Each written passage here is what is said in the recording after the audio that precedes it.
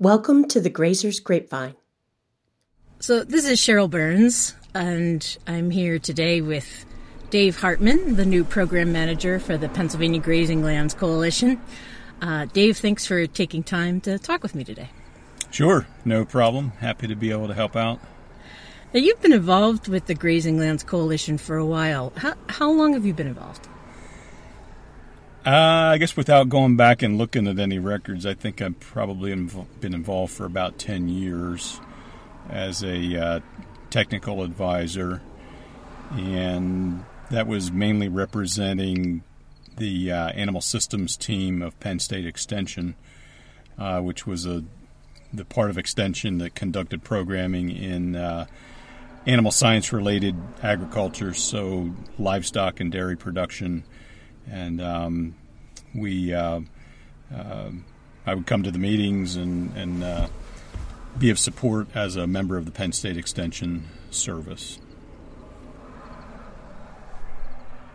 And you're also a grazer. So tell me about what you do. Tell me about your grazing life. A little about my background that way. Yeah. So I guess for me it goes back quite a long ways.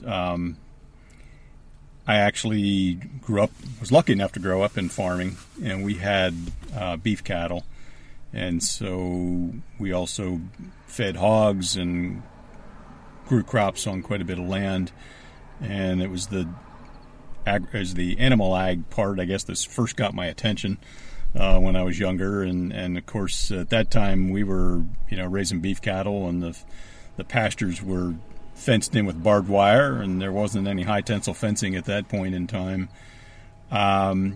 So I kind of got interested in an early stage in ruminant livestock production. And as I went through college, I majored in animal science in college.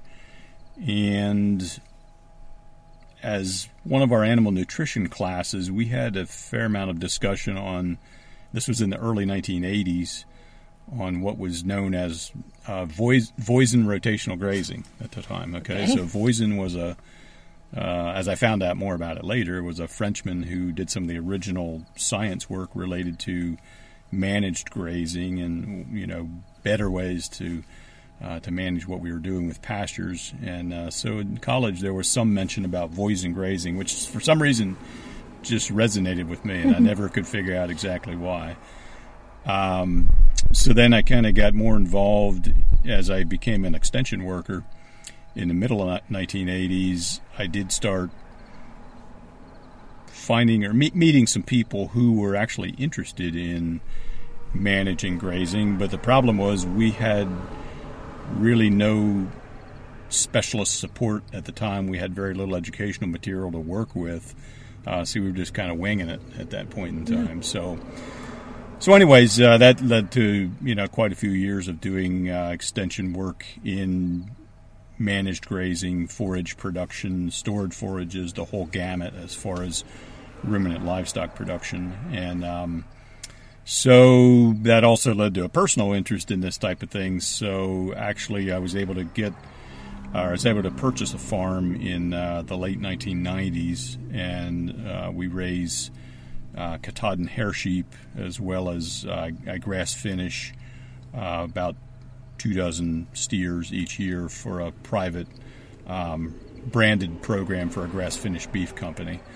And so that's quite a bit to keep going. We have two different farms. One is 50 acres, the other is 10. And so I'm working the sheep program and the cattle, sometimes together, sometimes apart from each other.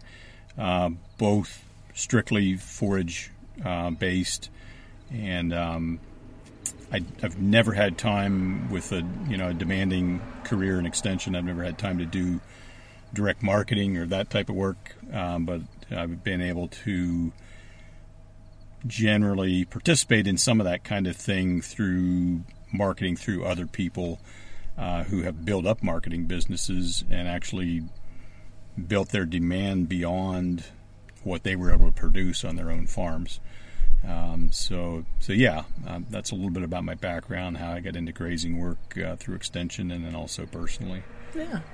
Now you would think, and I'm sure other people probably wonder this question, as an extension agent with access to all the cutting edge knowledge and research, and then taking on the Katahdin sheep, the beef.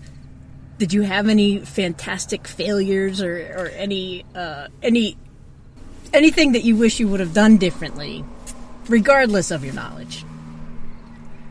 I don't think there's anything major, although one of the things I have found out is that sometimes it's really great if you have a really, really solid idea of exactly where you're trying to head when you start into an enterprise. And I think it goes back to it's one of those 7 habits of highly effective people. Sure. Begin with the end point in mind. And that's a lot harder to do than what it sounds like. And sometimes we may get started on an ag enterprise and then maybe decide a few years down the road that we're going to go a somewhat different direction. And when you do that, it can, knock everything sort of off kilter, and you start, you may have invested in some infrastructure that you don't need now, or you may have to invest in some new infrastructure that you need for your new enterprise, or whatever it may be. So I did start into a couple things there for a short time, other enterprises, which ended up I knew that I had to make some changes and had to focus more on fewer things and do them better. Basically, I work as basically a one-man operation in my farm. My wife is not interested in this stuff at all, so I'm maintaining a couple properties and taking care of livestock and managing the grazing, and it keeps me hustling to get all that done. One thing I have found out, though, that's kind of interesting that's been important, I think, in my extension career is how oftentimes things that may go wrong, maybe through no fault of your own, maybe a weather-related issue or something else, or it may be a mistake you made or made unknowingly, how many years down the road that can still have some repercussions. Just simple things, but they're very frustrating as to how long reaching into the future the problem can extend. And so, but it's just part of farming, and that's the way things are. You just can't avoid all the problems, and you'll hear farmers always say that they've learned from the school of hard knocks, right? And that's what that is. That's the school of hard knocks. Again. Yeah, you just don't forget that when you made a mistake or something didn't go quite right. This is just how it has repercussions into the future. So, yeah. So even with all the hustling, with your properties, your farm, with your extension job, which probably is a little easier because you just retired. Congratulations. Thank you. Thanks. But then, of course, one day later, you started in your new role. So, well, I worked for Penn State Extension for 38 years and saw a lot of different changes in the system over the years as far as how extension work was conducted from a practical and a philosophical standpoint. When I first started, there was more what we call ag generalists in counties, and a person pretty much stayed in their county, and they were available as a contact point for anything generally related to agriculture. By the time I retired, we were allowed the ability to specialize quite a bit more. So I worked for a number of years as the in ruminant livestock production as well as forage science. And, of course, the place where those two things meet is grazing and stored forages and things like that. So anyways, during the course of those years, we were allowed to specialize, but also expected to cover a larger portion of the state as a quasi-specialist in that subject matter. And so I recently retired from that work, and I'm still going to be busy, and I'm still telling people that I'm not retired. I'm just retired from Penn State, and I'm looking forward to being able to focus a little bit more on a smaller organization with an established mission, and also have a couple of more days a week that I can spend then doing some more things on my farms that I've been wanting to do over the years and just have never really had the time to do. So I've already been started on some of those kind of projects. Dave, what do you see as important needs for today's grazers to be successful? That's a good question.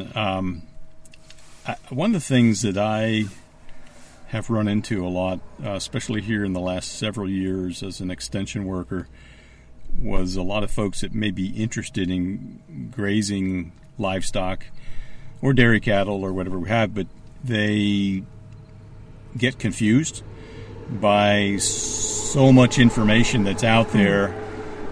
And I think, especially if a person is new, they're a novice, they're just learning, they're beginning, they can easily get confused by just so much terminology and different types of grazing regimens. And then they start feeling like if they're not doing the latest and greatest, that they're not going to be able to move it ahead. So what I feel is that for a lot of people that are just starting, what they need a lot of is just good basic agronomic / animal science type information to get things going. And they don't, it's the old keep it simple type of thing. Mm-hmm. Don't make it too complicated. Let's just get the basics right. Let's learn how to walk before we run. And because I've seen some folks over the years who ended up in situations where they were really trying to do some sort of ultra-intensive type of a grazing approach, and then they end up spending too much time outside of other jobs, off-farm job that they may have, and then getting frustrated because they don't feel like they're making a progress after a number of years of hard work and intensive grazing management. And so I feel like that's one of the things that's really important today, that the people, they get confused by having almost too much information. Yeah. And they need some just good basic stuff to learn how to be successful. That's one of the major things that I see. I think that we have a lot of good information available, good sound information. Sometimes it can be a matter of just sorting it out and trying to to pull those basics out of there that's going to help you in your particular situation. That's the main thing. How does grazing management fit into the bigger picture of successful dairy or livestock production? Yeah, that's another question that intrigues me, and the way I look at it is this. Okay, so generally speaking, for dairy and livestock enterprises, feed costs are going to be the biggest single expense item that we have. And then within feed costs, winter feeding is usually the biggest expense that we have in most livestock enterprises. So in light of the fact that feed costs are our biggest expense, good grazing management, anything we can do to have forage, to accelerate our forage production for the whole farm, from the whole farm perspective, also have forages at the right stage of quality when we are grazing them, and then being able to extend grazing through summertime dry weather and into the early part of the winter, or at least late fall. Those kind of things, grazing management that gets those kind of things or makes those sort of things happen is going to go a long ways towards helping a person have a successful enterprise in dairy or livestock production that's using grazing. It's just a huge tool that we have, and there's so many ways we can go about it. But like I was saying earlier, I don't want to get people too confused and make things too difficult, because I think the more we make things more difficult, we lose a lot of people that just say, I'm not going to do all that. And sometimes things can be so simple. I see a lot of places around the state where people are grazing cattle, and their pasture program could be more productive if they would just make one division of a pasture and have two instead of one, and just to give one half of the place a break for a few weeks while the other half is being grazed. That would help. Yeah. Okay, so sometimes it can be very, very, very simple. We don't need to necessarily be moving animals multiple times per day. You can if you want to, and you may be able to realize some benefits. But there's also a cost to, once we get beyond a certain point, there's a cost to ramping it up maybe too high to be practical. So sometimes I think just getting those basics right and making sure we have a good, sound grazing program that provides the right quality at the right time and in good amounts, and then stretches grazing into the off-season through the colder part of the year, that's going to go a long ways towards having a successful enterprise.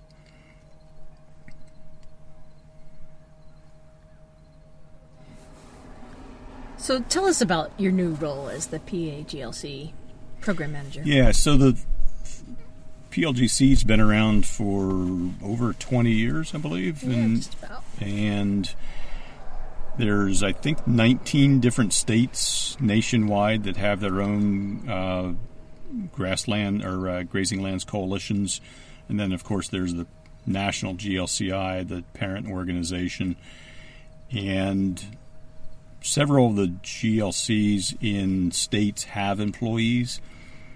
Pennsylvania has never had an employee designated specifically or hired by the PAGLC, but GLC was recently awarded some grant money to be able to hire a coordinator for part-time for 2 years to basically help push some work ahead and expand the offering a little bit and hopefully bring the organization to the next level where we can bring more people into it and have a really valuable mission and offering for people.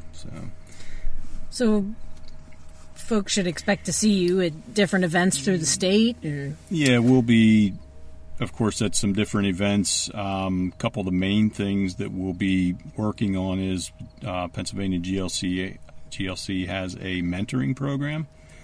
Okay, so we try to match mentors with mentees. So in other words, a person with some experience in grazing and ruminant livestock production matched with someone who's new or beginning or wants to learn, and let those people work together over the course of a year to help that new person get started. So we do have some funding available or designated for that program to have mentors available. So we're looking to move that program ahead and find more mentors to have established at different places in Pennsylvania that we can pair up with people that are looking for mentoring. GLC also has a mini grant program. Mm-hmm. So we have mini grants available that organizations can apply for example, to help a field day maybe be able to take place, to help cover some of the expenses for events like that, and keep it affordable for those that want to participate. And we'll also be, like Cheryl said, helping with some events as far as, things are already established. We would like to have a good established calendar of different grazing events coming up around the state because we, as an extension agent, of course, and I would plan events related to pasture and grazing, and then sometimes find out later that our date was, in close proximity or in direct conflict with someone else's date. Yeah. None of us knew, and so we're looking to maybe have a way to have some dates posted on a calendar where organizations can check ahead and see if they're going to be conflicting with anyone else's events. It's in all of our interests, really, if we can keep them separated a little bit. And and I'm sorry not to interrupt, but I think it's important too, even if there's a small group, even if it's 10 or 15 grazers that get together. Or for something specific, whether it's to talk about a type of forage or a specific grazing species, please share that with GLC so we can share it with everybody else. Because you never know when somebody might need that information and be willing to travel to come and meet with you. So that type of calendar We have some of that now on the website, but we need input from other organizations. And Dave, you going out, you'll be able to gather some of that. But yeah, there's a lot of potential out there. Yeah, I'm hoping we can be somewhat of a central point, like a clearinghouse sort of for people that are interested in grazing. This is a place you can go to see what all might be going on, and we're here to facilitate. We're not here to try to compete with anybody.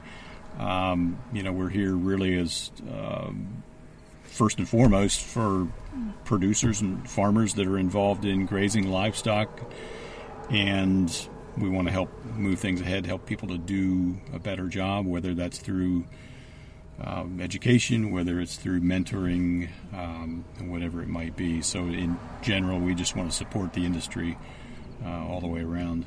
Yeah. So I think as coordinator, I'm hoping to be able to, we can establish a good active board that, we get some things accomplished in terms of our committees of the organization and our board meetings. And we're really hoping over the course of the next couple of years to be able to establish some strategic plan and some thoughts ahead as far as how do we have a succession plan type of thing. So how do we move this thing forward to the next generation and get some younger folks involved in it to keep it moving. So the board will be looking to accomplish some of these kind of things over the next couple of years, as well as continuing to be able to find funding so that we can keep this type of activity going in the future. And that kind of looks at the longer term of this, initial step in this process. But what do you hope to do in the next 3 to 6 months? Well, right now I'm on the steep part of the learning curve.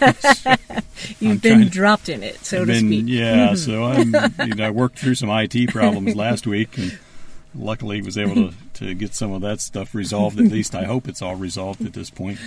Right now I'm learning more about what the organization does, how it works, who the various players are, which I was lucky coming into it from that standpoint because I do know a lot of the people to begin with who are serving on the board and who are technical advisors. So that part has been good. I already had contact with most of the folks involved. So over the next few months, I'm going to be making some contacts with some potential new mentors, and we're going to try to get the mentoring information out so that people know that we have the mentoring program available. So I think that's over the next few months. We're going to get a timeline established for what different things we want to have done at what point over the next 2 years. And so that's one of the main things I'm going to be trying to work on here. And that's plenty. That's enough. You have a lot to do. There's a lot of things that keep coming in. Oh, yeah, Dave can take care of this too, and that's fine. We'll work our way through it. Well, we're so glad to have you on board, and thank you for taking the time to talk with me. Sure, thank you. If anyone would like to have Dave come to an event this winter, or if you're a grazing group that maybe isn't familiar with the Pennsylvania Grazing Lands Coalition, please contact us. You can reach us at info@paglc.org. Visit the website, paglc.org, or social media. We're on Facebook and Instagram. Thank you.